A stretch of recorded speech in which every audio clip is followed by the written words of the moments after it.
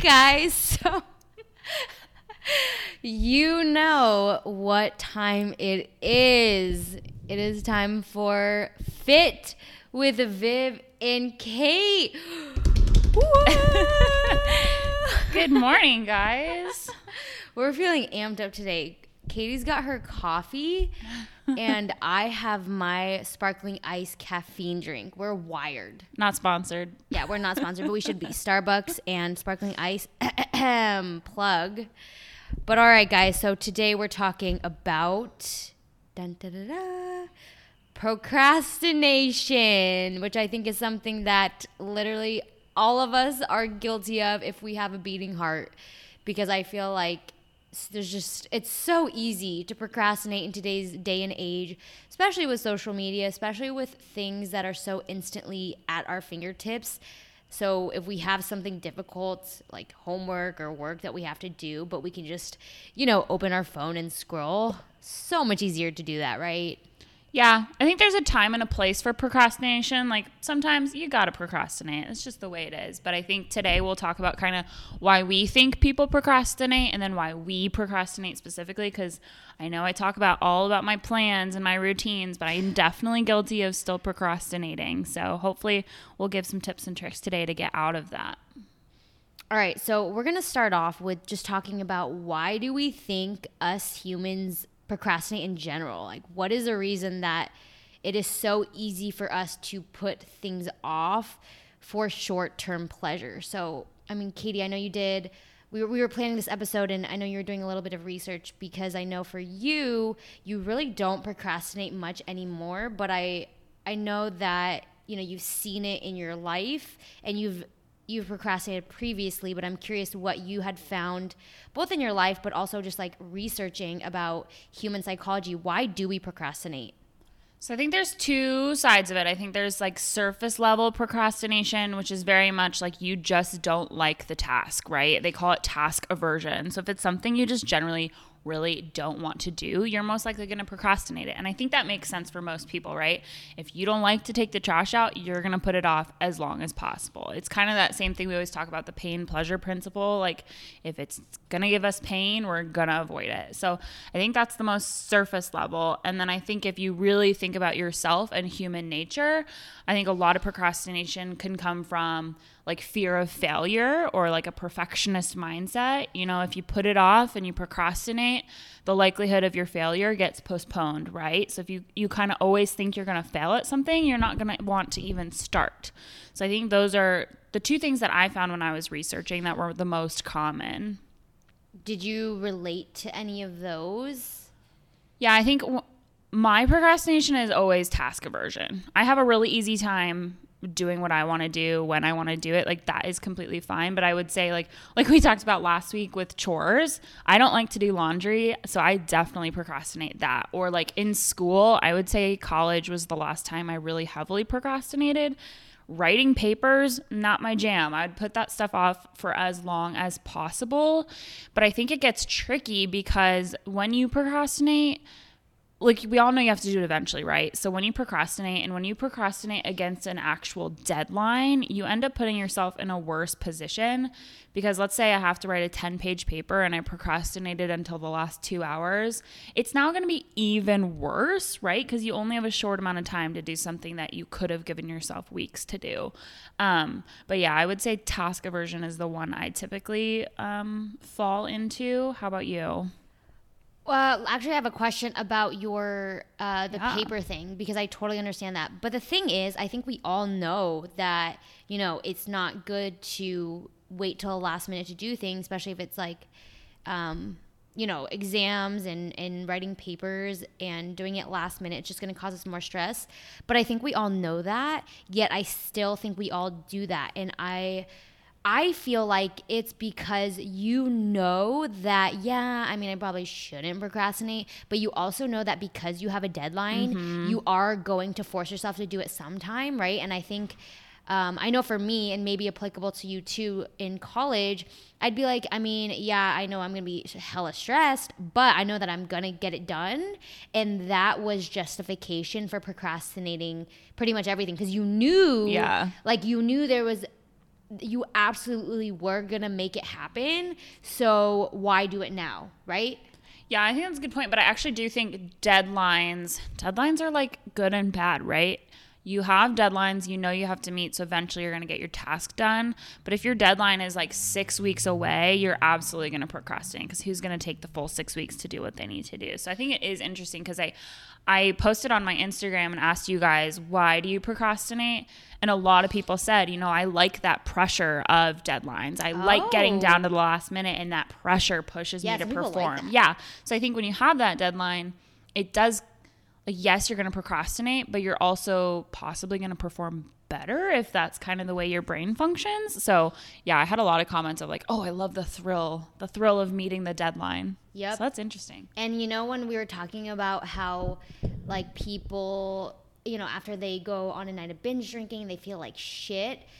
And for you, that's a really great reminder and teacher of, hey, okay, don't binge drink. But other people will like, the pain will be like, shit, I'll never drink again. But the next weekend they're like, yeah, I'm going to do it. And I think it's a similar kind of high that us humans tend to chase when we're in that cycle, whatever it may be, where we're just so used to like high highs and low lows that it's kind of the norm and what we seek. Because if we were to do our task little by little each day, it's not as exciting, right? I mean, doing like 10 minutes to your paper each day, it just doesn't sound as glamorous. It doesn't sound as exciting as I want to say fun.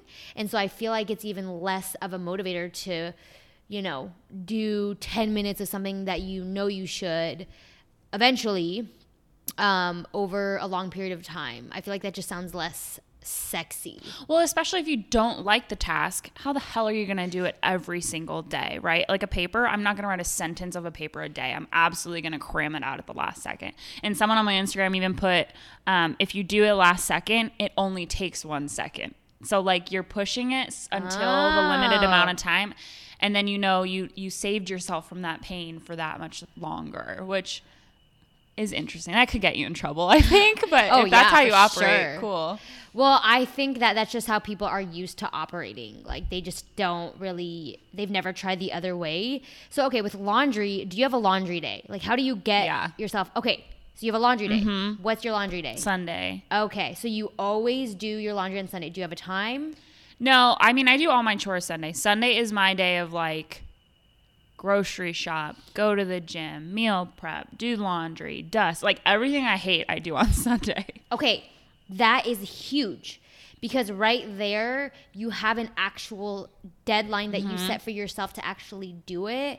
So I know for D, he does our laundry on Saturday mornings, and he hates laundry too, but he has it in a schedule so that no matter what, it's not something you have to think about. Because when you have to think about when you're going to do it or when you feel like doing it, you're never going to feel like doing it. You're just going to keep putting it off. And I think why you're successful in doing laundry and doing your chores, even though you don't like it, is because you have a day that you always, no matter what, do those chores, right? Yeah. Yeah, I guess I never thought of it as a deadline, but that's a really good point. I think it's just one of those things, like if I put it on my schedule, because of the way I am, I know I'm going to do it. I don't even let myself out of it. So yeah, I think deadline is a really good part of this conversation.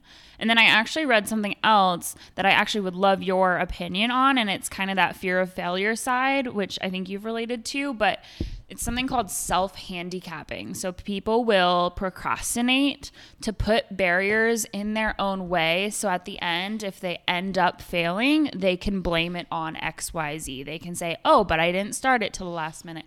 Oh, but something came up. Oh, this, that, and the other thing. So how do you relate to that, or what would you say to those people? Oh my God, yes. So as a solo entrepreneur, like as a business owner, I mean, if you're listening to this and you own your own business, I'm sure you can relate, because the fear of failure when you are running your own business, when it is all on you, oh my God, it can be so terrifying, right? Because you feel like you identify with the business, especially if you are the product. Like, I feel like it would feel different if I was maybe selling a water bottle, because I am not the water bottle. Like if I have a water bottle company and it has a different name and The website is just water bottles. Like, I don't feel as identified, but Viv's Gym is Viv. It's me. It's my face. It's my personality that I'm marketing because I want clients to know who they're potentially going to work with. So like a lot of it feels like,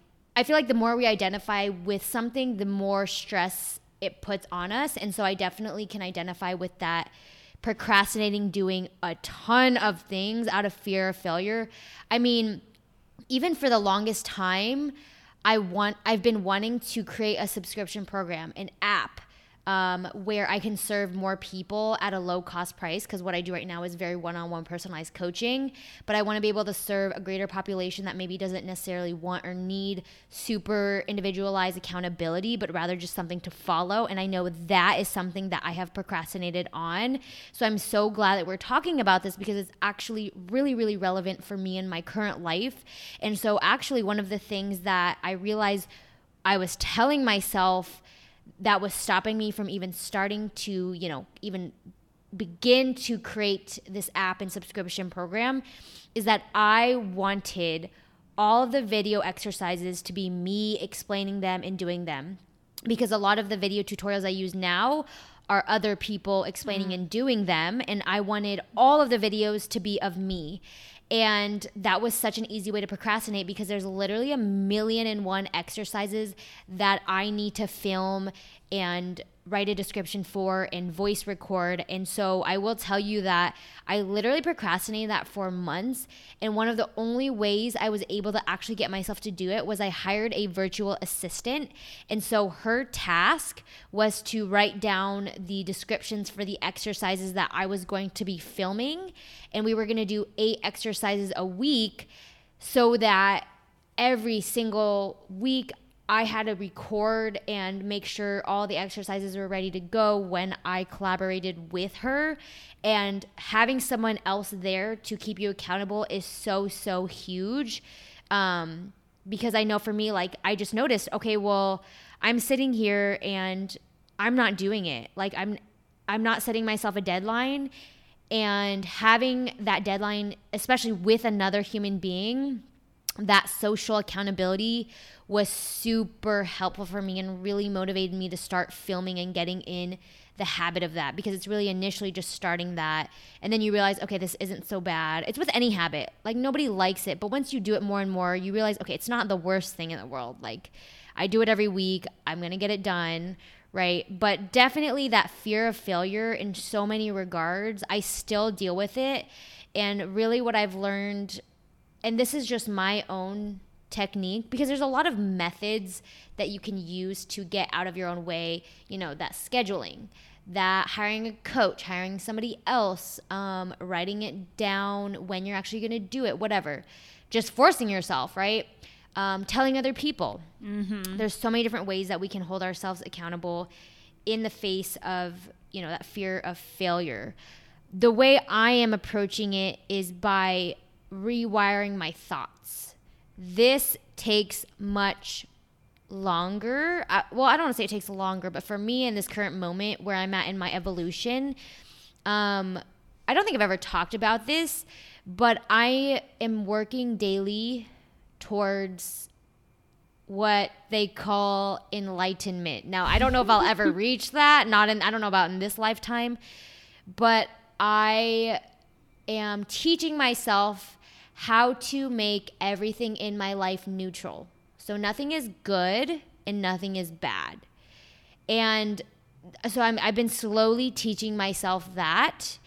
And when I do that, because nothing is good and nothing is bad, there is also no such thing as success, and there is no such thing as failure.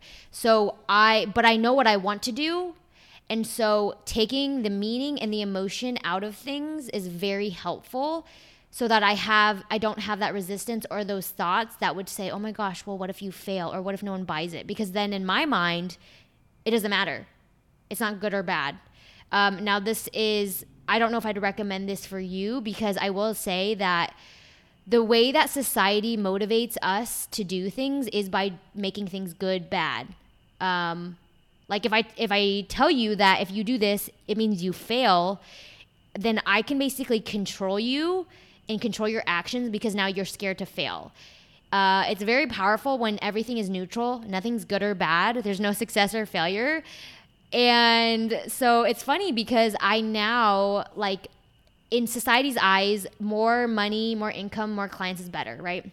A lot of fitness business coaches will message me and be like, well, don't you want to build your business and want more clients? And I've really made it in my head that I don't actually think more clients or more money is either good or bad. So when I read these messages, I don't feel any emotion of like, oh my gosh, like I need to make money and be successful, because I know what feels right for me. And that doesn't mean it feels good or bad. It just feels, how I can best describe it is it's a calm feeling.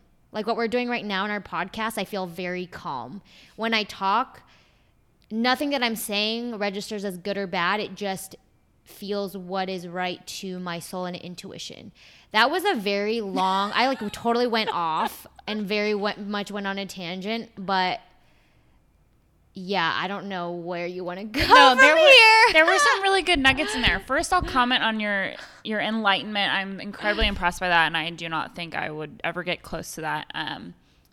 But what I think that does for you specifically is it allows you to be so in tune, especially with your clients. You can genuinely be in the moment with them without saying, oh, I need her to do this and this so that more clients come to me and more clients do this and I make more money. Like, you're getting rid of external factors and you're living in the now and you're doing the whole it is what it is kind of thing. And I think that's very incredible. But the couple of things that I was thinking about in terms of tips and tricks that you just talked about, I think accountability is incredibly important and something I didn't really think about with procrastination, but I think it does link in really well. So at work, we have to come up with goals, and at the end of every year, we're like rated against our goals, XYZ. That's kind of how our bonuses are tied to. Like, we're very driven against these goals. But what I used to hate them. I used to hate them because it would tie me to very specific deliverables, specific deadlines, what I had to get done. And sometimes I felt like I was put in this little box and what I was doing day to day wasn't laddering into that. And I was having a really hard time, like thinking I would reach those goals. But what I ended up realizing is, like, when you verbalize it to someone else and you say, this is what I'm going to accomplish this year, you've said it out loud, you have someone else tracking against that with you. Now you have no reason, because even more so at the end of the year, if you don't meet that goal, you've not only let yourself down, you've let somebody else down, and you've dropped the ball on expectations all around. So that's a little aggressive, but I think having someone there to hold you accountable will help with your procrastination. So if you're someone that has like all of these mental to-do lists and all these mental things, I would say write it down, tell somebody, and you're more likely to get it done. I mean, that's why a lot of people hire me, right? Or a fitness coach in general, is because they know that if they do it themselves or like keep trying to do it on their own, they're just going to put shit off. Like, they're just not going to do it. They're not going to hold themselves accountable to actually like take the steps, go to the gym, start eating healthier, do the habits that they know are going to benefit them. But when you both invest financially and also have that social accountability, like someone's watching what you do and having certain expectations of what it is that you're going to do, it makes you so much more likely to actually do it. And I know a lot of people who don't ever end up asking for help in any way when it comes to fitness, like usually like 20s and 30s, like they'll often try it on their own. And a lot of people, I'd say like 10% will be really successful and do it on their own because they just really are driven. And then the other percentage, they'll keep trying and like doing it on their own. But what really motivates them is having that accountability from someone else and like those expectations. And with that being said, so then like it's now they're 40 and 50 and they're at a worse place off because they're just procrastinating getting their health together. And it's kind of like why there's more employees than there are business owners, because people like to have things to be told what to do rather than having to be like, oh my gosh, so like now I have to completely figure out all of this on my own. Like if you are an employee, there's so much benefit to that because there's a lot of stress that you don't have. There's a lot of decisions that you don't have to overthink or make. You're just like, okay, here's like your general to do, and you know exactly what to do. And most people like that. It's the same with their fitness. It's like much easier to just tell a coach who has the knowledge, like, hey, these are the things that I want to do, but like I know that just trying to keep myself accountable to that every day it's really challenging, especially when you have a busy, stressful life and like there's just so many other things that maybe you need to think about. Yeah, I think everyone always asks me, why did you end up reaching out to Viv? Why did you end up getting a coach when you did? And for me, and I actually think this will be interesting to talk about too, it's that phrase of like rock bottom. A lot of people procrastinate until they hit absolute rock bottom. And personally, that's where I was and why I got a coach. And that's, I think, unfortunately, what happens to a lot of people is they have to wait until they're in just a really shit position to make change. So are a lot of your clients like that? Do you see that a lot in your day-to-day life? Oh my gosh, absolutely. I would say 90% of them are in a place where they're like, I can't keep doing this. Yeah. But the more in like a rock bottom they are, usually the better they do. Mm-hmm. So, I mean, do I wish that they didn't need to hit rock bottom? Honestly, I think it's helpful.